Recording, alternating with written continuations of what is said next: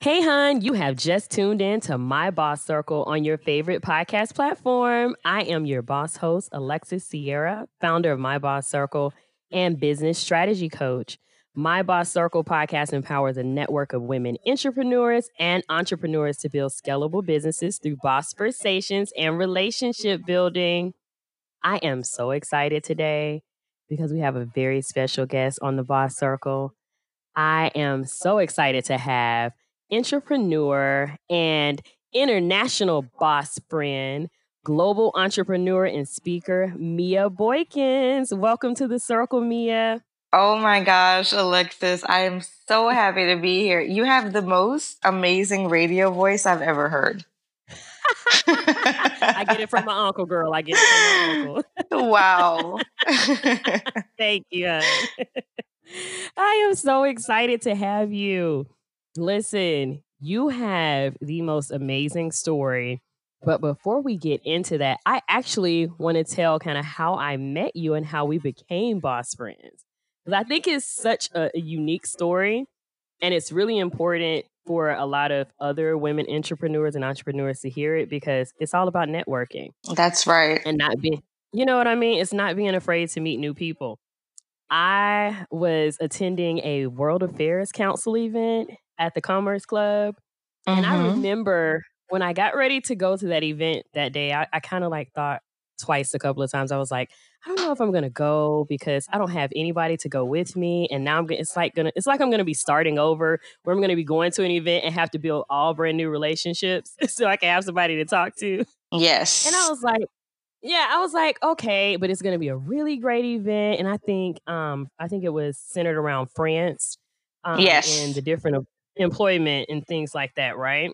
Very interesting combo. Yes, great convo. It was very unique to hear some different perspectives on how different countries approach employment. But I remember during the first few minutes when I walked into the room, the event hadn't even started yet. And I was walking around looking for a table.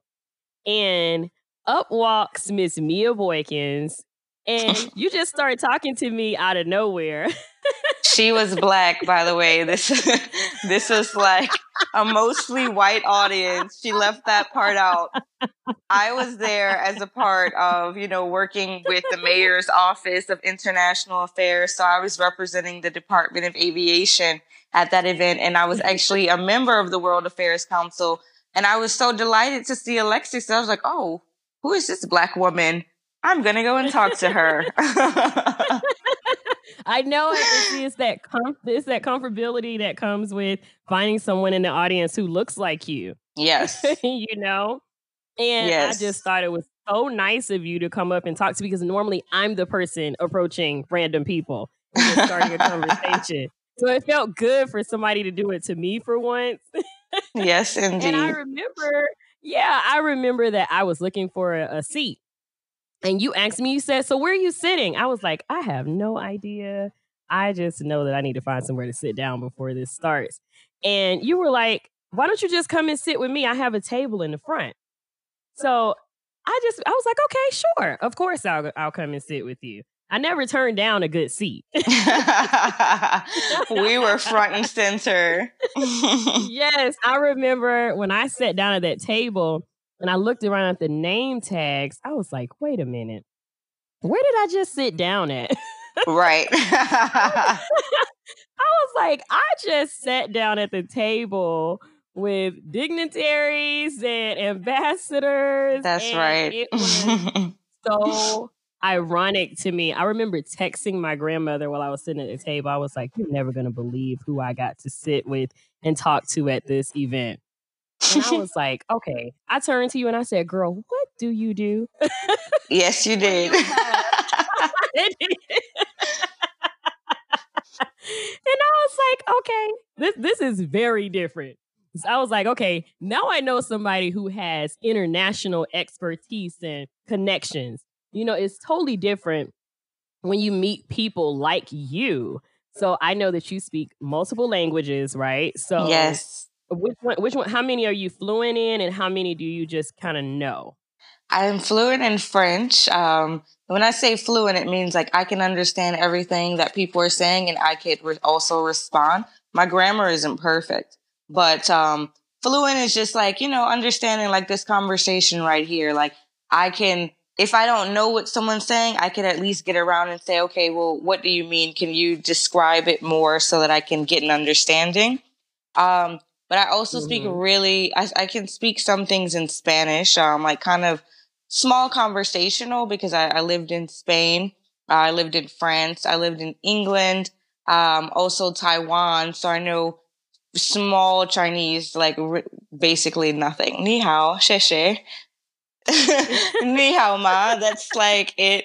But I also can randomly speak some Yoruba, which is a Nigerian dialect. Nice. Nice. Never have I met someone who looks like me, who speaks multiple languages, can at least carry on a conversation with people from different backgrounds and things like that. But I mean, you had a pretty unique job at the time. So tell us a little bit about, take us to the beginning though, before we dig into what you were doing when I met you.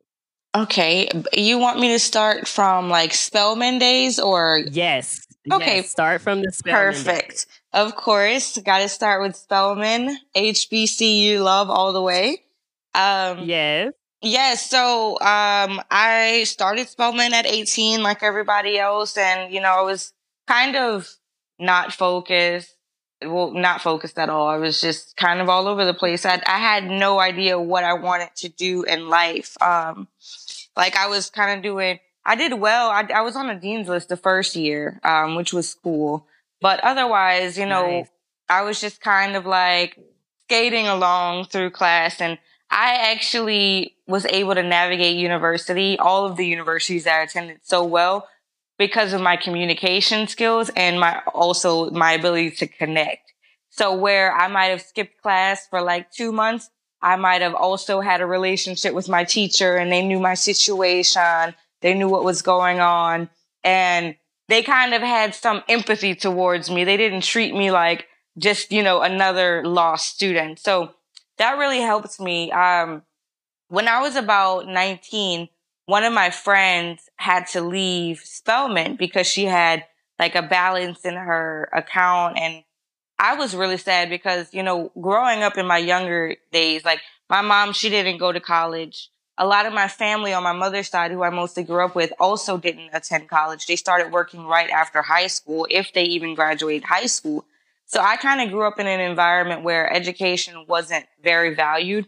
My father values it heavily, which is why I'm even in a PhD right now.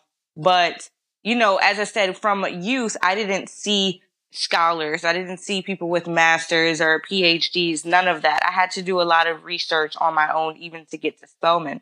My dad is also an HBCU grad. He went to Grambling. So shout out to Grambling, because without Grambling, there wouldn't be me, the product of Spelman. Yes. I was really sad because I was like, wow, at Spelman, these girls are overachievers. Let me tell you, you go to Spelman and you competitive, you might as well just cut it because every girl is like basically 4.0. They all, like my profile, speaking languages, traveling the world, that is literally the Spelman mission. Like that by the time you graduate, you're going to have been abroad, even if you come from a poor family. Spelman like raised me. So yes, I love it. Just to see students that had such a passion for education and they were so competitive. They were in all these clubs and pageants and doing a lot of service. I just felt really bad because I was like, wow, somebody like this is being forced to leave school because of a lack of funds when there's so many people who don't even care about going to school. They would just go and get a regular job. So I had told my dad about it. I was really upset. My dad ended up being in a position where he was able to bless my friend, the student, to help her to stay in school. And that was the moment that really inspired me to start my scholarship fund. I started my scholarship fund when I was 19 years old. I started a letter writing campaign because this is pre-social media. There wasn't any Instagram, Twitter at the time. There was just Facebook and people weren't even really on Facebook. So anything you did, it had to be like snail mail, going door to door, like really interactive. So that's very interesting because things are so different now. But I started this letter writing campaign and I was able to raise the first 5,000 to create an account with Spelman. And when I was 20 years old, I awarded my first 2 scholarships to Spelman students. It was during my first semester senior year. So that kind of started everything for me. It started from, as I said, I was confused. I didn't know what I wanted to do. I didn't have any ideas for my education at the time or where I wanted to live. But I did know that I was passionate about education and I was passionate about giving back. And so that kind of, that awoken my true passion, and everything kind of trickled from there. So what steps did you take to get these other people to really donate to your scholarship foundation and everything? You know, initially I started with family and friends, and I had my family as their friends and other extended family. So I wrote the letter and I sent it to my aunt, and she actually mailed it out because she had some free mailing service. So she just mailed them out all over the country to all of our family, and they were the first donors. Wow. Now, once I created the account and it was actually there, and people can just donate directly through Spelman online, then, when I gave out the first 2 scholarships, I was the first student to create a scholarship while still a student at the school. Like, not affiliated with an organization, because, AKAs and other sororities had scholarships, but not an individual student that wasn't affiliated with an organization. So every other donor at Spelman was an alum or somebody who just loved Spelman, and their mission. So I was the only young person. And every year, the president of Spelman did a donors luncheon. So all the donors of the college would come, and all of their scholarship recipients would come, and the scholarship recipient would talk, and they would thank the donor and things like that. So I'm in the room with like people that's in their 50s, multi-millionaires, people, one man, he's giving out scholarships to 20 girls every single year, full scholarships. I'm sitting at the table with them and I'm 19 years old, 20 years old. Wow. So they're looking at me like, what? Like, what are you doing here? Like, you're amazing. So I ended up getting, some of them donated to my scholarship. And because I was the first student, I ended up in AUC Digest. I was on Spelman's homepage like maybe 3 or 4 times when I was a student. Nice. Morehouse College newspaper on the front page. I was on the news. I started getting radio requests and requests to speak at these events. And so I'm now speaking at events every other week. And that's why I say everything trickled from my passion and, something that I feel is one of my purposes in life. So it was kind of like a domino effect. That's awesome. So how many scholarships were you able to give out?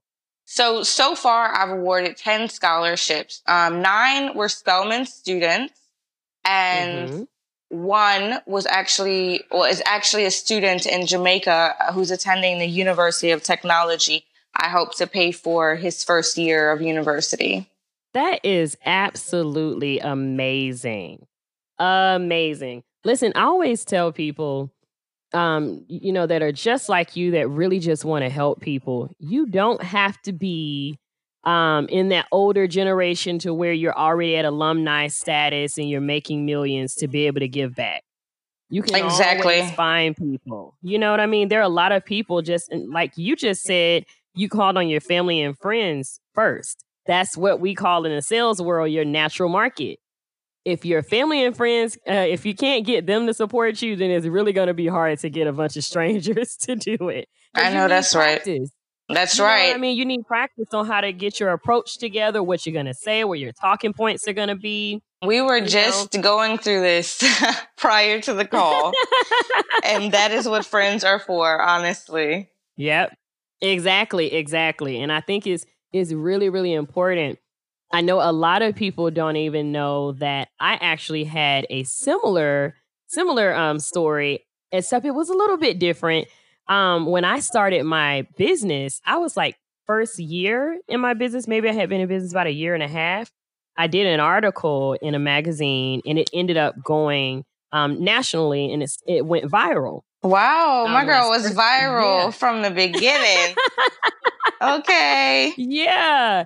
And it was just, they were just highlighting a female success factor. It was like female success factor of the week and rolling out. And I remember the corporate office from the insurance agency that I had my agency a part of, the carrier. They actually ended up passing it around the whole company. And when they passed the story around, it ended up into some areas that I had never even visited. So I got this call from this School of the Arts because they knew that I had done business, but also, you know, of course, I have a music background, so I'm a part of the arts world as well. And it was a really great charter school, and they reached out to me and they were like, hey, we actually read your story. Our students were really inspired by your story, and we want to create a scholarship foundation, a contest in your honor. Oh my gosh. Wow. I know, right? I wasn't even 30, girl. I think I was like 26, 27 when this happened. I just remember thinking so like... amazing. I was like, I said, some people don't experience stuff like this until they're like 20, 30 years in the game. And some don't experience it ever. I mean, somebody started a scholarship in your honor. Are you kidding me? You're like Martin Luther King.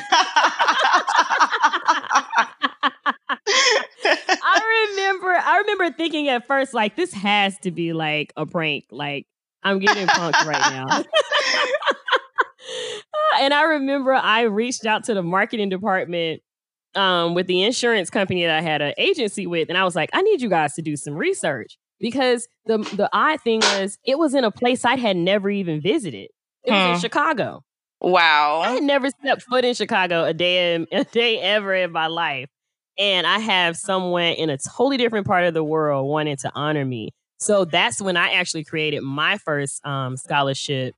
And I've kept it going ever since. But it was so awesome to kind of have that experience and be able to give back. So I was like, okay, well, if I'm going to do it, I'm going to go out here. I'm going to get my friends. I'm going to get these companies that I've been working for, helping them get money. I'm going to get them to donate, because everybody has discretionary funds that are set aside for give back. You know, if you want to be successful, and have a good brand, giving back is a part of that.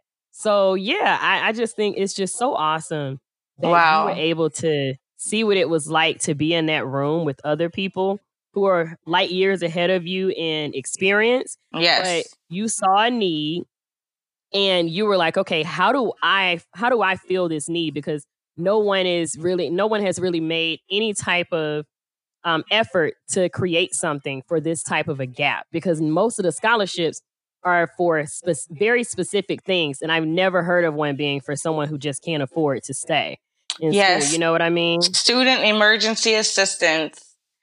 So I started for students who had exhausted all of their financial resources and had a balance, placing them at risk for expulsion. So it's for juniors and seniors at Spelman. It's about $2,500 for each scholarship. It's like, you know, you're at the tail end. This money really does help to actually just get them to graduate. It's an emergency scholarship. So it's a huge blessing, you know, to have been able to help my Spelman sisters. You know, it was so important to me, even as a student. As I said, Spelman poured into me so much that even as a student, I wanted to be able to invest in other students attending an institution. Everything, my entire platform started from that. My nonprofit branched out of my scholarship. My nonprofit is actually Student Emergency Assistance Incorporated.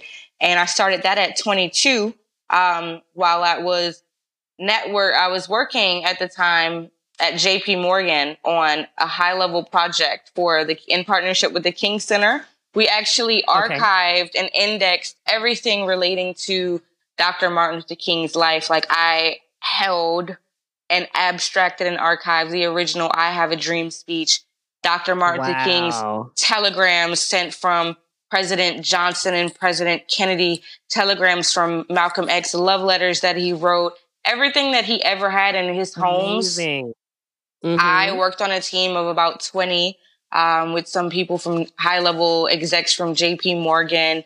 And we did this $1 million project for the King Center, and we had over 1 million views a day at launch. But it was while I was working at that very inspirational internship after graduating from Spelman that the former vice president of JP Morgan, who was stationed in Atlanta, who's still a great mentor of mine, Beverly Dabney, shout out to her.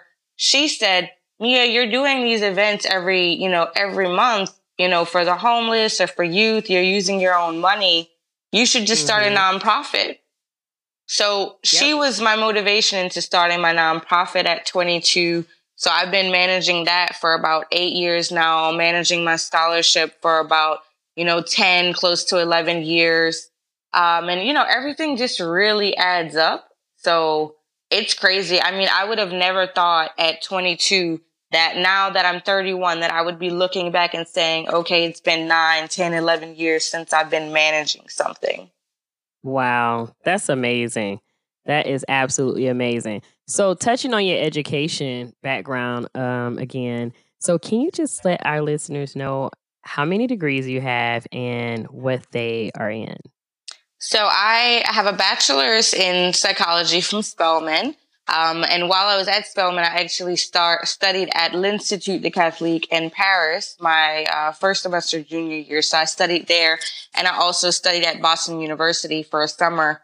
I was doing a summer program. So I attended those 3 for my bachelor's, and then I did my first master's in child and adolescent psychiatry when I was 22 at London, King's College London.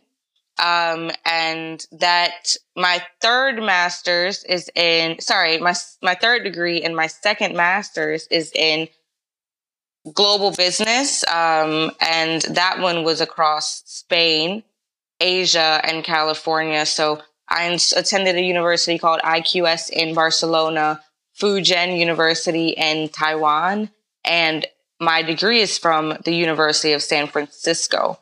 And I'm currently at the University of West Indies pursuing a PhD in governance and public policy. That is absolutely amazing. It really, really is. I mean, like, this is hashtag Black Girl Magic, like on the Boss Circle. Yes, indeed. On the Boss Circle. Yes, like I love, love, love how you are always, always learning.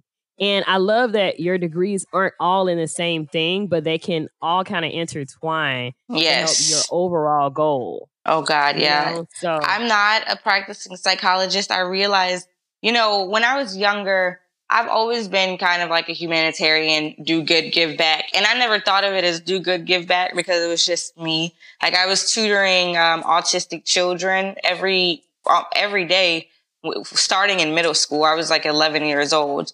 I did it so much that when my dad visited, he thought I was autistic. He was like about to snatch me out of class. Like he was asking my mama, like, what happened to Mia? Last time I was here, she had honor roll. Now she in the class with autistic children all day. Like he literally said that. I was like, sir.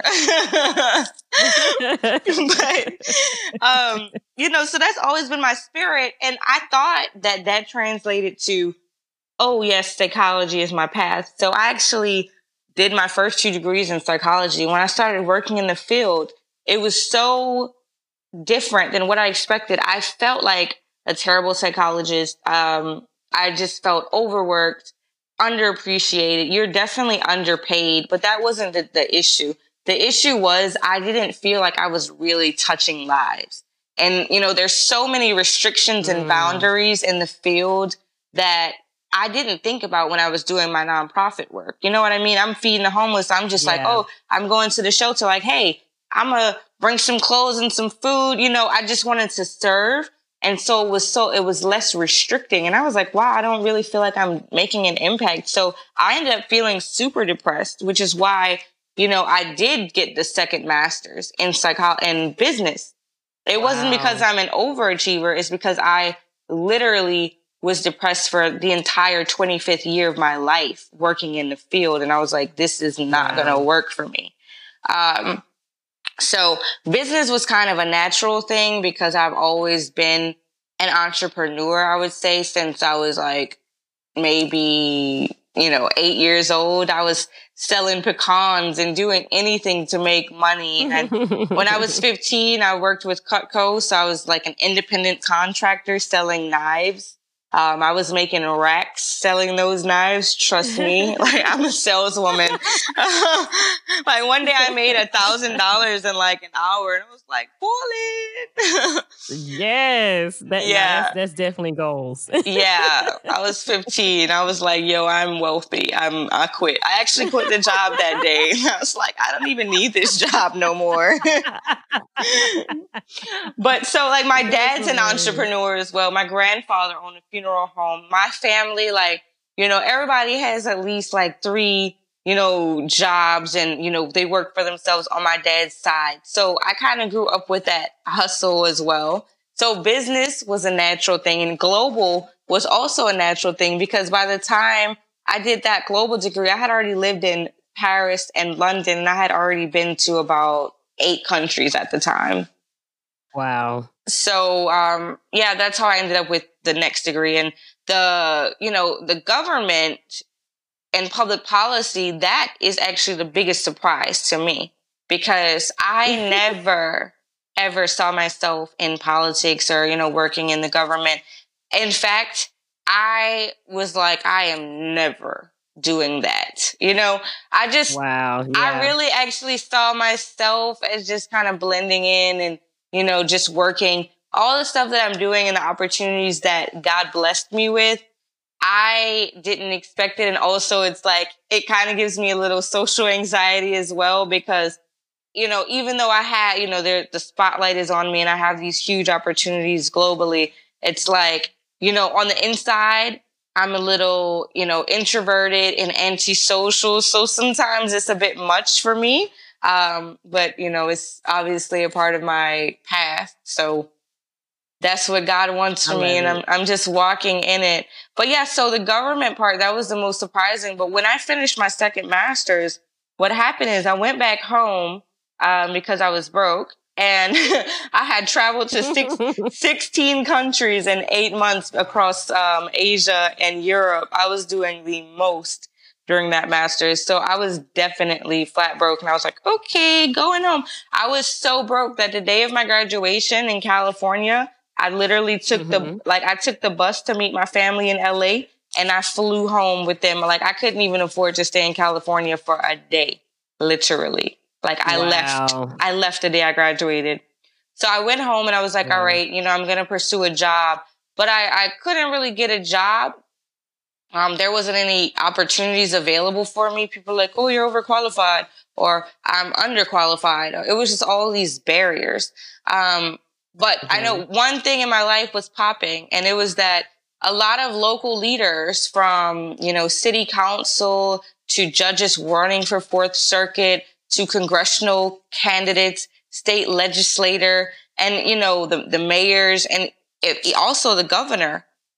Whenever they had an election or something going on, they asked me to come with them, to join them, be kind of, a surrogate, just going with them from place to place, or being, in their commercials, or hosting events for them, gathering influential millennials to, to support them.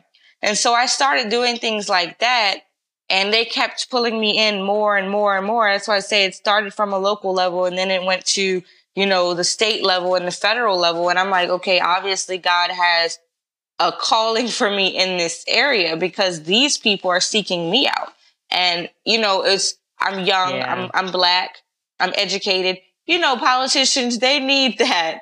They need to have somebody, supporting them, somebody that can kind of blend in. And me, I have a very, the versatility, a lot of my friends are in entertainment, including yourself.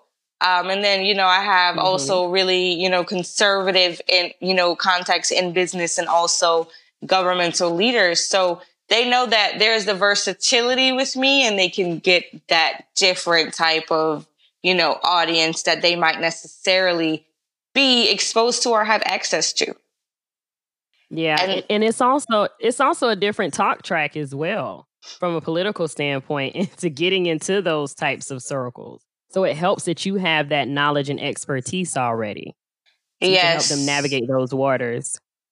Yes, indeed. It's helpful all the way around because I'm constantly learning a lot and, learning a lot of strategy and techniques, communication skills.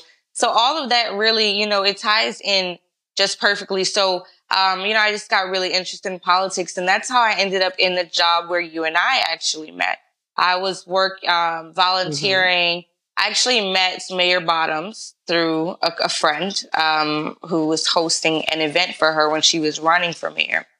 So after being introduced to her that way, I was actually living in New Orleans at the time, but I didn't have a job because remember, no one was hiring. So I was just trying to do everything I could. I had started my company, Global Management and Marketing LLC, and basically just said, okay, I'm going to do projects on the side under my company just to get money. And I'm going to leverage the skills that I developed through managing my nonprofit for 8 years, which included marketing, branding, public relations, some social, social stuff, partnerships, events planning, fundraising, sponsorship solicitation. So that's what I started doing for clients, just to basically float by, because it wasn't like this huge thing. It was like a $2,000 project every now and then. I was living at home, so I was able to just, hold on and just do the next thing. So when I met the mayor, now mayor of Atlanta, I started driving to Atlanta every month because, I have a huge network in Atlanta, and I was staying with friends and I was just getting on her campaign trail. So I would follow her. I would go to her events and hear her speak. I started working with her campaign. I was doing phone banking. And when I say working, I mean volunteering, phone banking, going door to door, canvassing, and fully supporting her. So I went for this position. When there's any administration, a lot of people get displaced and there's a lot of new people. So I knew that if she won the election, there was going to be a huge shift. Well, when she won the election, because somebody was going to have to win. And so I knew that there was an opportunity to look for jobs. And so I actually applied when I spoke with HR, I told them I wanted to be placed in anything with international business. So I was so excited and delighted about the job that I ended up having and working in the mayor's administration in the Department of Aviation, because my role, literally, it was like the dream role to fit every single one of my skills, soft and hard skills. And I never thought something like this could exist.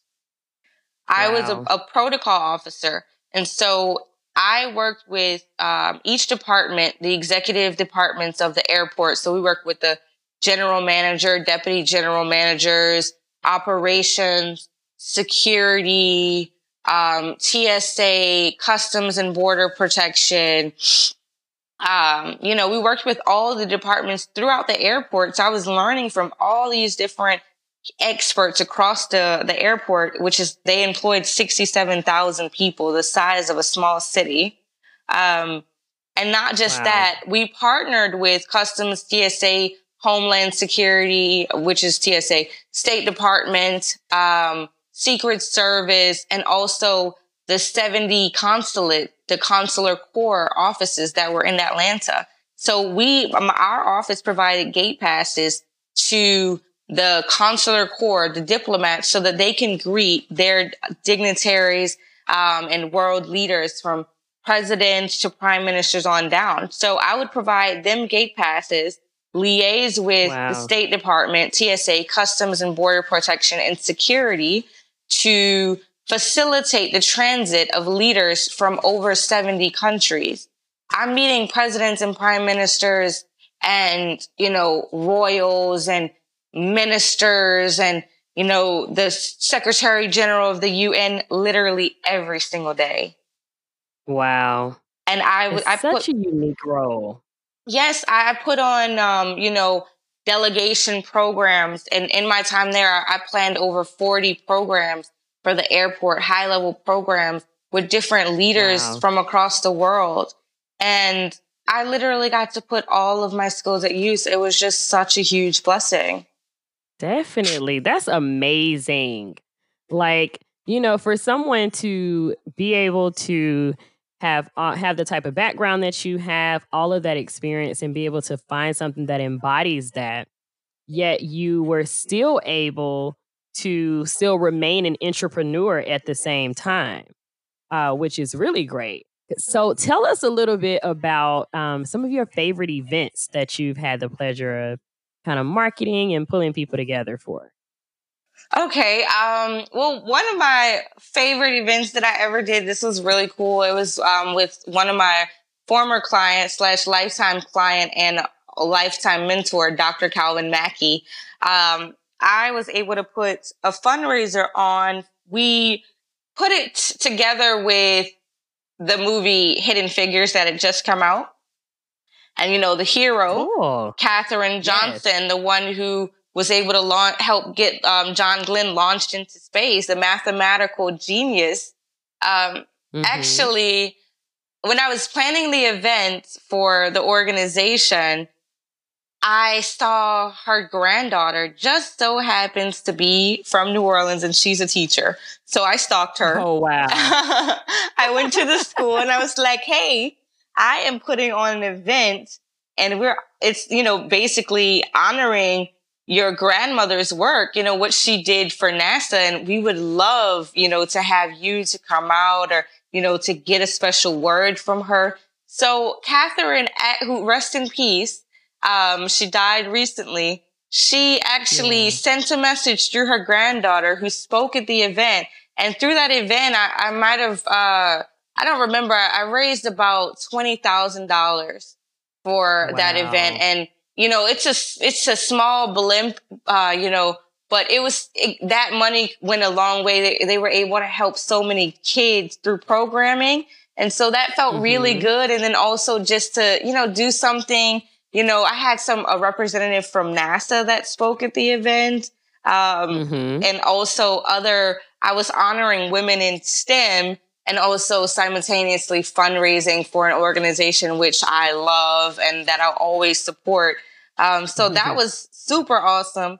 Another event that I really enjoyed, like being a part of, is the Rosé Festival that happens in Atlanta, and they've expanded to DC and Houston soon. Nice. They should be expanding to Houston. But yeah, that event is with my client, the Spears Group, based in New Orleans, and I helped to get the permitting for the event, which is a very meticulous task. The event turns out great. It's a pink and white wine and champagne festival. We had a violinist, and so Manny Fresh was DJ'd last year. My girl DJ Stormy. So it's really just a vibe. Those are, I think my absolute favorite event of all time was actually the first event I ever planned. And I was 22 in New York. MTV participated. They did some giveaways. Bravo TV did giveaways. I had Miss New Jersey come out. It was this huge event, called Fashion Playground. So it was in Bed-Stuy, around the corner from where Biggie Smalls grew up. And, about 100 kids came out to this empty studio that we transformed. The kids, they got free haircuts and photo shoot hairstyles. They got their makeup done. And then they had a professional photo shoot. And so they were able to really enjoy that. And, that was a really dope event. It sounds like it. It sounds like it. So what I'm kind of hearing here is you were able to use different parts of your skill sets. So you have the event marketing side because you're great with people, networking, and then I also heard the fundraising side and how you're able to kind of tie those into each other and really create something great. And also raise money for great foundations, organizations, and also even political candidates, which is really awesome. Those are things that everybody just doesn't have those traits. Yeah. So for those people that do have those traits, listen, this is the perfect way to be able to use all of your skill sets at once, and especially if you have a great network as well. And I love how you developed networks, even in places where you didn't really know anyone when you got there. Yeah, I think that speaks volumes. Definitely. I built a network in Spain. I did an event there through my nonprofit when I was doing my second master's. I partnered with the United Nations Refugee Agency, and I ended up going to some beautiful gallery. I love the space. I talked to the owners and I told them, I would love to do an event in this space. They gave me the space for free. They actually connected me to the director of the United Nations Refugee Agency, who had turned them down because they wanted to do an event, a fundraiser event. My event was to benefit Syrian refugees, and I ended up raising enough to have shelter built for two refugee families. Yes. And amazing. I ended up getting Noor, who's a Syrian refugee. She actually spoke at the event. So that was amazing. Everything just came together, but it's really all about partnerships. The owner of the facility, wasn't able to get the director to help her with her event. But when I called him, within 5 minutes, he was like, yes, we would love to partner with you. So he got the Syrian refugee to speak, and I ended up, using my network from school to find a DJ. And, my friend flew down from New York. She was, she did press, so she was able to do press for the event.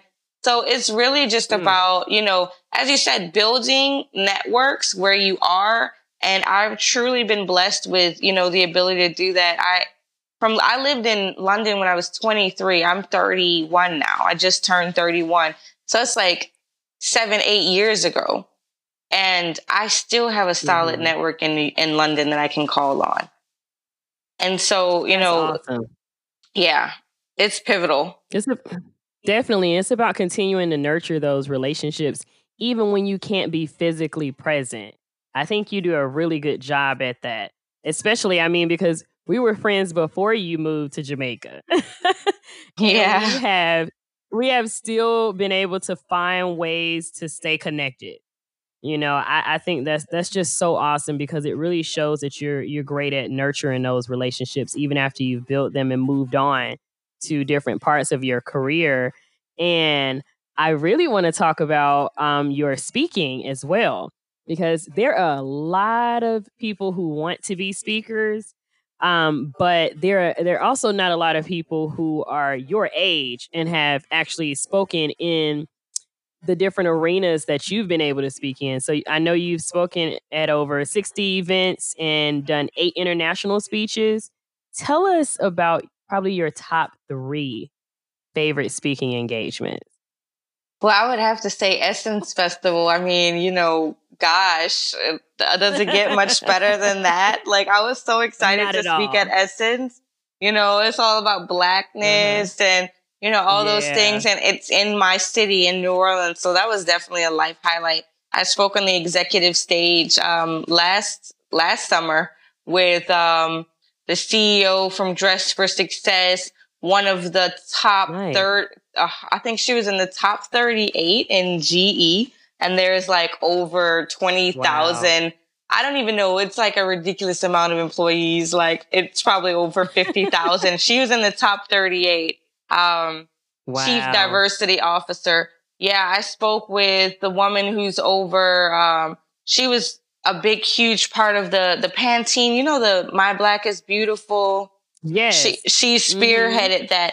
So I spoke with some phenomenal, amazing, trailblazing, expert Black women. That was really, really awesome. Yeah, I really like that one. And what about the Google headquarters?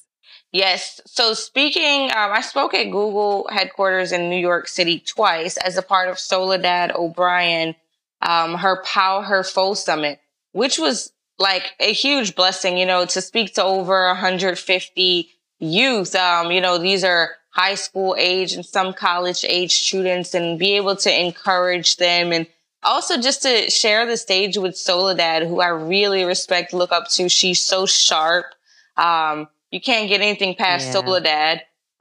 So it was just awesome, even, to be in the space, the partnership with Google. And I even spoke with Soledad, as a part of her foundation at Spanx headquarters in Atlanta. And that was also phenomenal. Sarah Blakely spoke, and, that was a really huge event for the youth.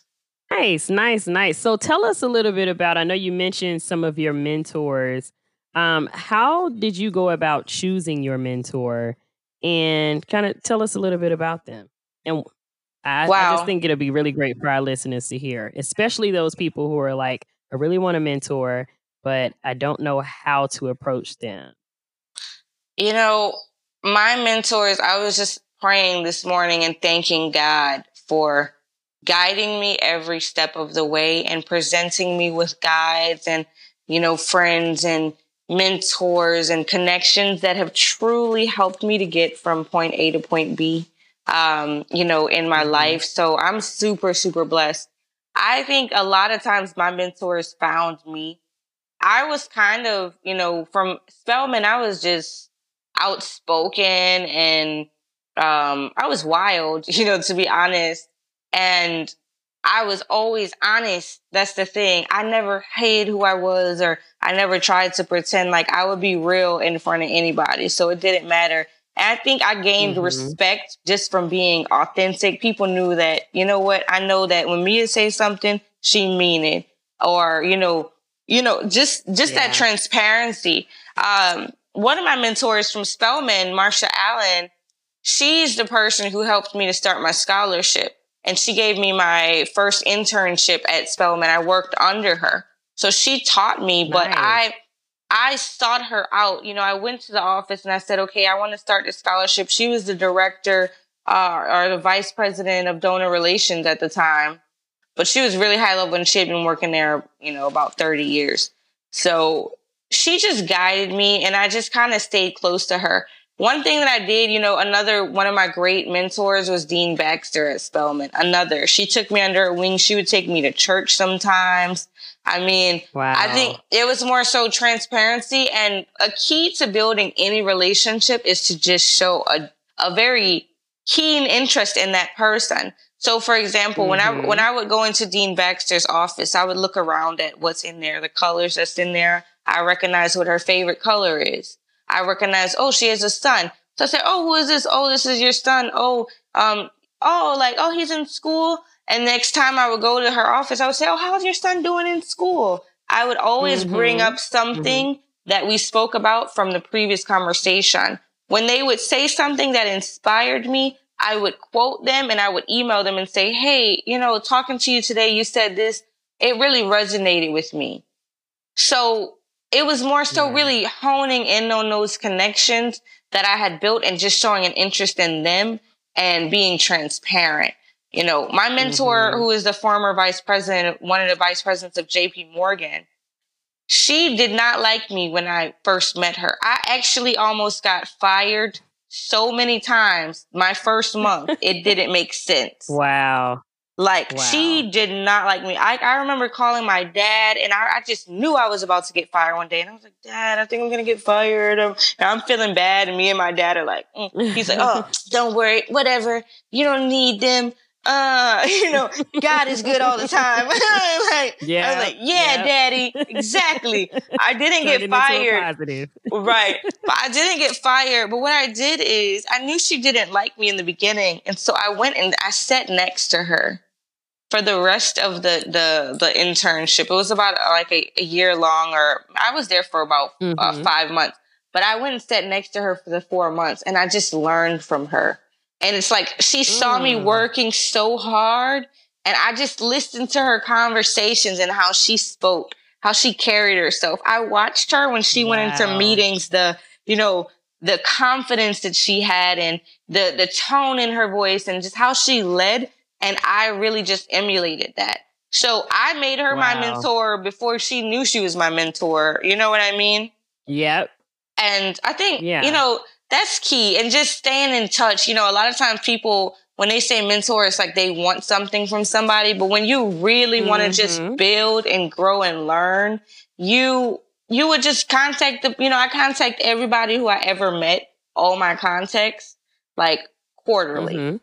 I still email people quarterly who I met 8 years ago and give them updates on where I am and see, hey, what are you up to these days? And, you know, if there's ever an opportunity to re-partner, then, you know, you just keep the line of communication open. But you don't always go to people looking for a recommendation or looking for something. You just go because you just want to chat, you know? Yeah, definitely. Definitely. I love your approach to that because I think that people sometimes have a misconception of what being a mentor is and what a mentor is supposed to give you. You know what I mean? Some people think that, okay, because this person, when I go to this person, I want this person to be my mentor. Basically, I want them to tell me everything I need to do to build my business. Well, some of that stuff, if they actually have a business where they are doing strategy of some sort, you kind of have to pay for some of that stuff. Exactly. So I think, you know, I think it's according to what you want to do, number one. And then what type of insight you're looking to get, kind of knowing that in advance and making it kind of all about, you know, how you can help them. And they will reciprocate that by giving you the knowledge that you're looking for free. You know what I mean? Exactly. You just won't have, with a mentor, sometimes you just won't have access to them. That's not what a mentorship is. It doesn't give you access to call them every single week, every time you want to approach a new opportunity or do something different. That's not a mentor. That's actually a coach. You know what I mean? Exactly. Yeah. Yes. Yeah, there's a difference there. And I think that sometimes that line, people don't realize that there's a difference in a coach and a mentor. A coach, you actually have to pay for their expertise because they're going to help you build out your business and build out your brand and whatever your life plan is. Right. And then that mentor is just there for you to bounce ideas off of. Like, you need to come to them with the ideas, and then they're going to tell you, hey, I think that you should probably try this. Or, I agree. Don't do that. You know what I mean? Yeah. I just think that sometimes it's just not clear on the difference between a mentor and a coach. Yes, ma'am. A huge difference, you know? And yes, a lot indeed. of times you're just not going to have that access to them. I think, like you were saying, quarterly, like that is really the realistic. The millionaires and billionaires, that's the type of access they're giving people, and that they're even getting from their own mentors. Especially if they're at their level, listen, or even a higher level. And I'm not even on the level where I know I'm going, and you can't catch me but quarterly. Like we're busy, we're building. And just because it takes us, you know, it might take an hour for us to do this really high level thing. You're not paying for that hour. You're paying for, you know, these 3 degrees and these 10 years of expertise that, you know, where I honed my skills and I put in work. Mentors and, you know, people who want mentees. And another thing they should do is volunteer with the people who they want to mentor them.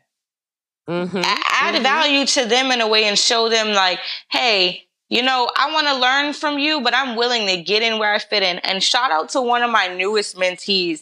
And I tell you, I don't take on mentees. I get emails left and right. Girls are always inspired. And that's great. And I appreciate it. But I don't have time to mentor. I have family. You know, I have my own things that I'm working on. I probably have about, I'll say 5 girls that I mentor, and I've been mentoring some of them for over 10 years.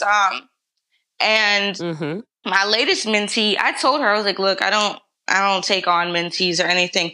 This girl really found a way to insert herself into my life to the point where I couldn't even she's now volunteering. I'm doing something. She's volunteering. She's making bags. She just sit there quiet. I'm just like, okay, girl, like, obviously, you know, you're going to be in my life. So, you know, I support anything she does, but she works with me. I told her straight up, I said, look, I can't take on a mentee, but I can take on an intern and I can mentor you along the way. So if you're willing to put in, you know, 5 to 10 hours of work each week and, you know, be on the ground when I need you, then, you know, whatever other guidance you need, then I can provide that to you. And she, you know, she went right along with it. I love that. That's exactly what I was talking about. What can you do for them in order to be able to get them to pour into you, where they're also not missing their own opportunities. You know what I mean? Because you're just asking for them to pour into you, and then that sometimes can be draining. Definitely. Like, I just need everybody to understand that you need to have a different mentor for every aspect of your life. Amen. Like, do not pile everything on one particular mentor. Like, that's a fact. Like, yes. So I have what I call my personal board of directors. That's right. A mentor. I have a mentor who is specifically there to mentor me through whether it is motherhood, balancing my relationship and work-life balance, that type of stuff. Yes. They know everything about me personally. Anything I'm personally trying to do in my life, any type of advice I need, that's one specific mentor, you know? And, yes. And then I have my mentor who is already in the field, the same exact field that I'm in. Yes. So they're just at a higher level, you know, and they may have more experience than me as well. So I'm able to gain insight from that specific person. And then you're also going to have that other mentor that is in the place where you want to be. They're at a totally different part of life and a different level than you are, but it's the one that you aspire to be on. You want that person you probably will talk to 3 times a year just because they're just unavailable. You just cannot get to them like that because they're just at a higher level. And that may be a senior executive. It may be a very well-off and very successful entrepreneur. It also can be just somebody who is a millionaire or a billionaire. That's just that person. Hey, I know that we're probably only going to talk to each other maybe 2 to 3 times a year because you're at the level that I'm trying to get to. So, but my way of getting in the door is anytime you have an event, I'm going to be there to support you. So you're going to know that I'm giving back something as well as you know, when you're actually pouring into them as the mentor. That's right. Yeah. I just think it's really important that people know that that's not what that one mentor is for. That's why you can have more than one. I have so many. Everybody serves a different purpose, you know? Yeah, I have so many. And one of my most important, you know, mentors are my spiritual ones, the ones that pray and fast with me. You know, the ones that kind of keep me grounded. So yeah, I have my spiritual mentors. I have my business mentors. And then I also have kind of like my life coach mentors, like the ones that help me to stay positive and, you know, always just kind of pour into me. Definitely a balance. Yeah, definitely. So what's some advice that you could give to our Boss Circle members who may want to tap into that event marketing, that fundraising aspect? What's some advice you can give to them? I would say the key to anything is to really study and learn. So, you know, before you start a business, you do market research. If you're looking to start an event or, you know, fundraising type of business, the first thing you should do is research the top businesses and see what they're doing and what they're not doing, and if there's a gap you can fill or if there is a need. The best businesses provide something that consumers actually need. So, you know, that would be the first thing. The second thing is, you know, communicate to the people in the field and, you know, find kind of like the business mentor and volunteer with them, you know, say, hey, you know, I'm just interested in learning from you. Is it possible that I can volunteer with you on your next project or, you know, for 10 hours this month? And I guarantee you that a person who is an expert, who is busy, they would love those 10 hours. And that would give you the opportunity to learn from them and build from it. Everything, you know, everybody should remember that success is not linear and everything kind of builds into each other. That's why I said, like, I got started at 19. Now, 11 years later, I'm still using the same skills that I developed from 19 years old. So, you know, just keep building on what you have and leveraging the skills that you have. If you have any strength, lean on the strengths. Don't focus so much on the weak areas. That's great advice. Great advice. What is that book that you would say was kind of like your book that changed your perspective? I think the book that changed my perspective the most, I would say The Power of Now by Eckhart Tolle, however you say his name, Tolle. It could be either or. You know, I'm international. But that book just helps you to just be present, like, you know, focus on now and really just clearing your mind to manifest your visions. And, you know, for me, clarity and spiritual guidance and discipline has always been my number one desire and also goal in life. Yeah. I love that. Love that. That is a great, great book. So everybody check that one out. I love to give our readers some great feedback and tips on books that are really, really impactful for not just your career, but also for your personal life as well. So I am just so excited that you joined us today on the Boss Circle. Just tell everybody who's listening where they can find you, because we definitely want to follow you and keep up with Miss Mia Boykins. Yes, I am at Mia Boykins, MEABOYKINS, on Instagram and also Facebook. And also my website is miaboykins.biz, B-I-Z. So you could always keep in touch with me there. And I just want to say thank you so much to my girl, Alexis Sierra, for having me today. What an honor to be on this radio. She didn't talk much about herself. I didn't know this was going to be all about me, but this girl is amazing. I'm so happy to learn from her. She's an expert in so many industries, not just insurance and business and communication, record labels, professional singer. I mean, the list goes on. And all of that while being a mother and a partner. Oh, thank you, hon. Yes, indeed. I appreciate that. Yes, that's episode 1. And then I'll probably give another version, probably part 2 of my story closer to the end of the season. So yeah, check out to at least learn about the insurance part on episode 1, Journey to a Boss. That's the story of Alexis Sierra. I am so happy that you joined us, Mia. Thank you so much for taking the time to chat with the Circle.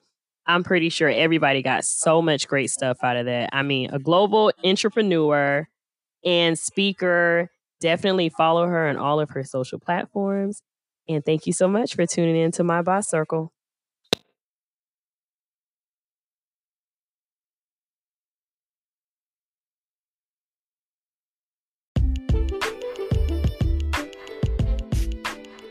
Join us for next week's episode where you'll get to meet one of my boss friends, and head over for our Q&A on My Boss Circle TV at mybosscircle.com, our Facebook group, and on our YouTube channel.